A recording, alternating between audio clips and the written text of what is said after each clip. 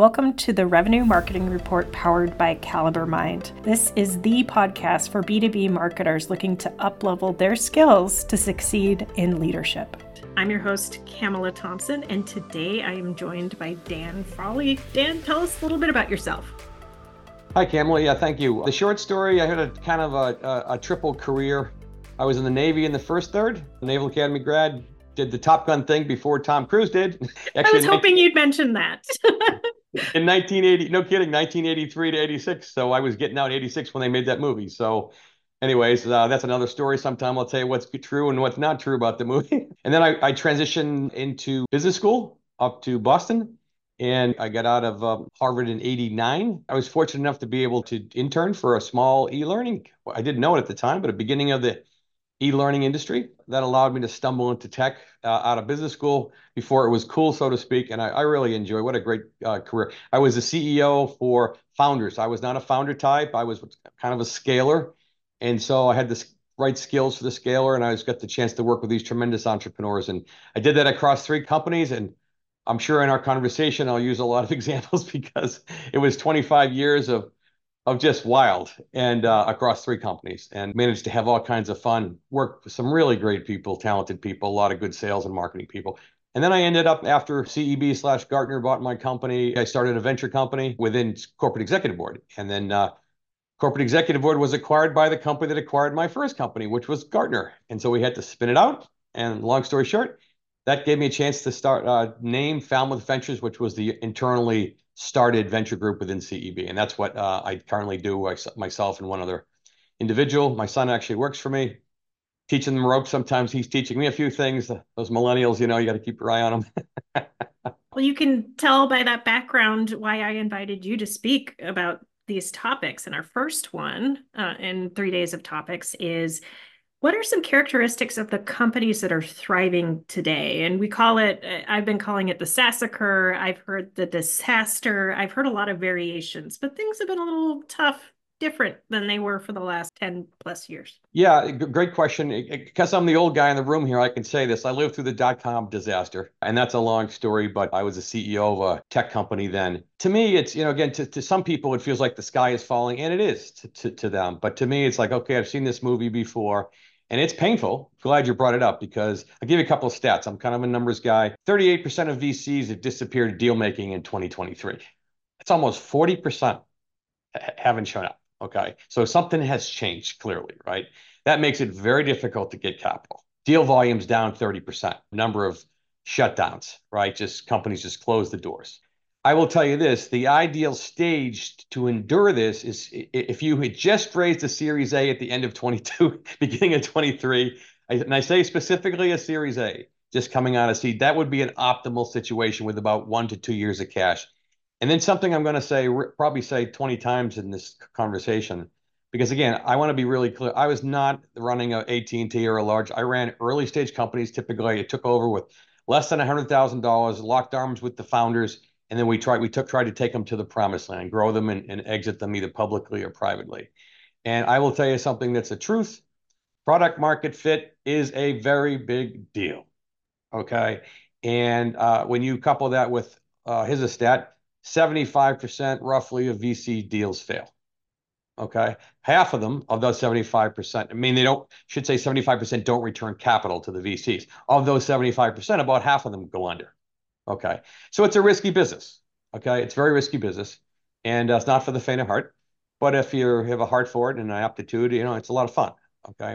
The way I look at it. So to your question, which companies are thriving today? Boy, if I had raised the Series A and I had really good product market fit, that would be the bullseye, right? Or in some cases, and I want to stress this, today, maybe I'm smiling more than normal. We had an exit today, right? Within our venture company. It literally closed on Wednesday, and today the checks cleared, et cetera, et cetera. It was a really nice return for all of our investors, which we're really happy with. But I have to tell you, this guy, I call him Kid, he's probably a 40-something now. But from the time I saw him and invested in his company, this guy did it right. He had product market fit out of the gate in a very big market. He's just grown every quarter. Even to the end, in classic entrepreneurial fashion, he's like, I'm not sure I should sell. Even though he's got this phenomenal offer, he can take a private jet for the rest of his life, and his kids can too. And here he is, classic entrepreneur. I don't think I because this thing is just it's still doing it. It's been doing it for 7 years, and he was very reluctant to take outside capital. I'm one of his few insiders, VCs. He owns 50% of the company. Very unusual. Okay, very, very unusual. And so, to your question, what are his characteristics? Big market, incredible product market fit. Many times in the companies I was with, it took us a couple of clicks to find product market fit. You didn't often have it right out of the gate. You may be close, think you got it, but you don't have it. And I won't go into all the metrics, LCV to CAC and all those things that tell you whether you got product market fit, right? But when you have it, you know it. And again, it's good times for him. He's going, what tech depression? What SaaSacre is he saying? Because he's very happy guy. And another one happened last year again. So the thing I would tell you is they had tremendous product market fit in big markets. They had something very unique, and they're just crushing it. And that for me hasn't changed. Hasn't changed. I'm so glad you said that for a lot of different reasons. One, I couldn't agree more from what I've seen, what that's worth. The thing that excites me is what a critical role data savvy marketers could play in a company where you're seeing signs that product market fit isn't quite there yet. Doing Mhm. closed opportunity interviews, interviewing customers, running reports on what common characteristics churn customers share. There's a lot of things that marketers can do to make a big impact there. Are there other things you've seen successful company? You mentioned you were with some companies that didn't have it right away and they had to make some changes. Can you tell us a little bit about what that looked like? It's very challenging when the founder and a CEO like myself, brings in a young team, marketing team. And I want to be clear here, careful, because early stage, and you know this, Kamala, early stage, sometimes distinguishing between sales and marketing, they're almost the same. They're almost the same early on, right? A lot of companies they'll have salespeople to start. They don't even have marketers, right? Sometimes they'll have marketers. And specifically, we're talking about the companies that I focus. I was not a B2C guy. I was B2B my whole career, and I was specifically B2B SaaS, okay, which is why we're talking here right now. So it's one of the most frustrating and one of the most important things you can do is to figure out what that is. Okay. And from the marketing point of view and from the sales point, let's call it marketing sales of SaaS, you know it because your salespeople aren't getting to quota. Okay. Typically, it's very formulaic in many ways. Typically, you see anywhere from 350 in the low end to a million plus of quota per salesperson in a SaaS market, right? Depending on the average price point, et cetera, et cetera. Um, Another clue insight into that for marketers and leaders is renewal rates. Renewal rates is the market telling you something. And I will tell you that from the venture perspective, if you're not 85 of what I call wallet renewal rate or net retention, if you're not at minimum 85, they preferably want to see you around 100. Okay, Mhm. if not over that. Okay. And what that means, again, just for your view, is if you renew something that sold at $1 and it renews it, it doesn't renew, obviously that's zero. If it renews it, they buy more at $1.10, that's 110% renewal rate, right? And if you obviously had 100 of them and only 50 renew, you get a 50% renewal rate unit and et cetera. So that's a really critical metric as much as anything else. And that's another indicator of do you really have product market fit? It's very challenging for a marketer to walk into an early stage company with a founder and a CEO who don't quite have product. They may think they did when they talk to you. It's a complicated topic. That's where I'll quote something, an old skipper of mine when I was in the flying days. It's amazing how many truths came out of that environment and said, if you lie to yourself in this business, you die. Meaning the fighter pilot business, right? Don't believe your instruments. Think you're here when you're there. That optimist can sometimes get you in trouble. That instrument panel for me is important. What's your renewal rate? How are your reps doing relative to quota? Okay, what's your conversion rate, right? What's your email response rate, right? Now, some of the response rates today are like, I've seen numbers around 1%. I'll stop, but there's some obviously opportunities on the horizon with AI and a number of technologies that we're seeing coming down the track now, and a bunch of other. I want to be careful because I hear AI thrown around. AI is really powerful. You know that we work with companies that do it, but I want to be careful not put a brush on everybody because it isn't just AI. There's a lot of phenomenal technology companies coming down the track that are changing the way marketing, I think B2B marketing is getting done, right? In Yeah. some really cool and exciting ways. Yeah, yeah. And I see some scary things too. I think you kind of hinted at that, where a lot of companies are trying to find any way they can to attach AI to their product. They're rushing to get it out the door. And then once they start pushing content materials, they lose some credibility, I think, because a lot of people are gun shy about AI. They need to see it work in order to trust it because we've seen a lot that just is okay. So it's trust building. I like something you said about how sometimes it's hard to work with founders who don't have product market fit because there are a lot of feelings involved there, right? And not everybody is super honest with themselves. This tension, Camel, between what I said about don't lie to yourself, right, on Yeah. the one hand, and then I was a hockey player in high school and college, and you want to go to where the puck's gonna be, not where it is, right? And therein lies the tension between that don't lie to yourself about the facts, but an entrepreneur has got to kind of get to where the puck's going to be. That's the tension you typically see, right? And that entrepreneur, interesting stat that CEB quantified in leadership styles, that entrepreneur DNA is about 2%, 2.5% of the population.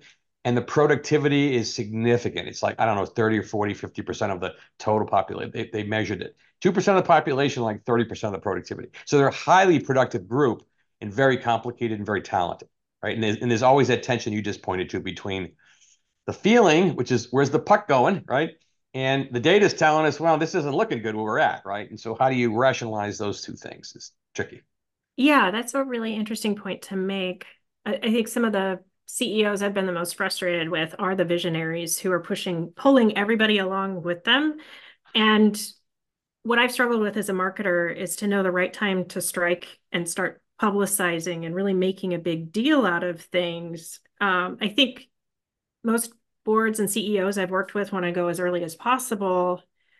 Kind of depends on the market though, and the trust that's there, doesn't it? Or are you more worried about beating out the competitor that has the same idea? Well, usually you wouldn't have VCs around the board, and typically someone like me, if the guy was the 10th guy in line, Yeah. okay, they're typically first. Okay, so Mhm. that's not the immediate concern at the time.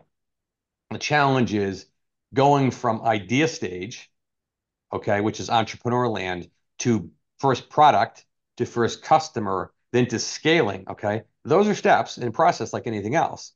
And I will tell you, and this is again with as I said, I have the utmost. I would not have had a career if it were not for the talent of these entrepreneurs that have that gene.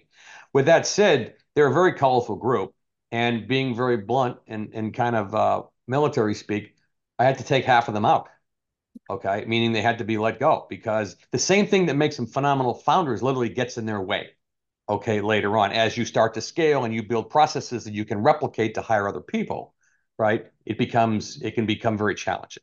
That's just the reality of the way it is. And there was a book written once, it was, I can't remember the name of it, that talked about this dilemma with the founder and the tension between, do they want to be king or do they want to be rich?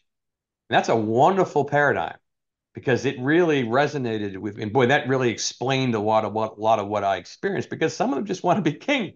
And it took me a while to figure that out. I'm like, if you want to be king, we're not going to get rich, right? And once you have VCs and invite investors to the table, that's in the way of those who want to be rich, which is want to grow the company, get product market fit, scale the thing, right? Employees want to grow it. Everybody has a vested interest in growing. And again, a very risky environment. But you find sometimes the same skill that makes it what, there's a control factor, that's a whole nother topic, but there's tension there. And sometimes you have to, let them go from their own company, which is very difficult on everybody because it's generally very loved and talented. But some of the best ones I've seen, the smartest ones, I had one call me up and say, Dan, I really apologize. I hope this doesn't upset you. He said, I'm not the guy to take this to the next level. This was the founder. He said, so I just wanted you to be the first to know you'd back me. And I'm like, upset. If I could hug you through the Zoom, I would.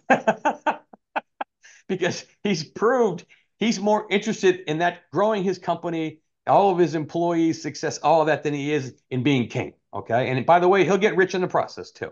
Very, very smart, sharp guy, right? I was very proud. I said, I'm so proud of you. Really great move. Thank you for doing what you did, right? And it's so great to hear that entrepreneur and empathy can be in one person. Yes. It Yes. happens.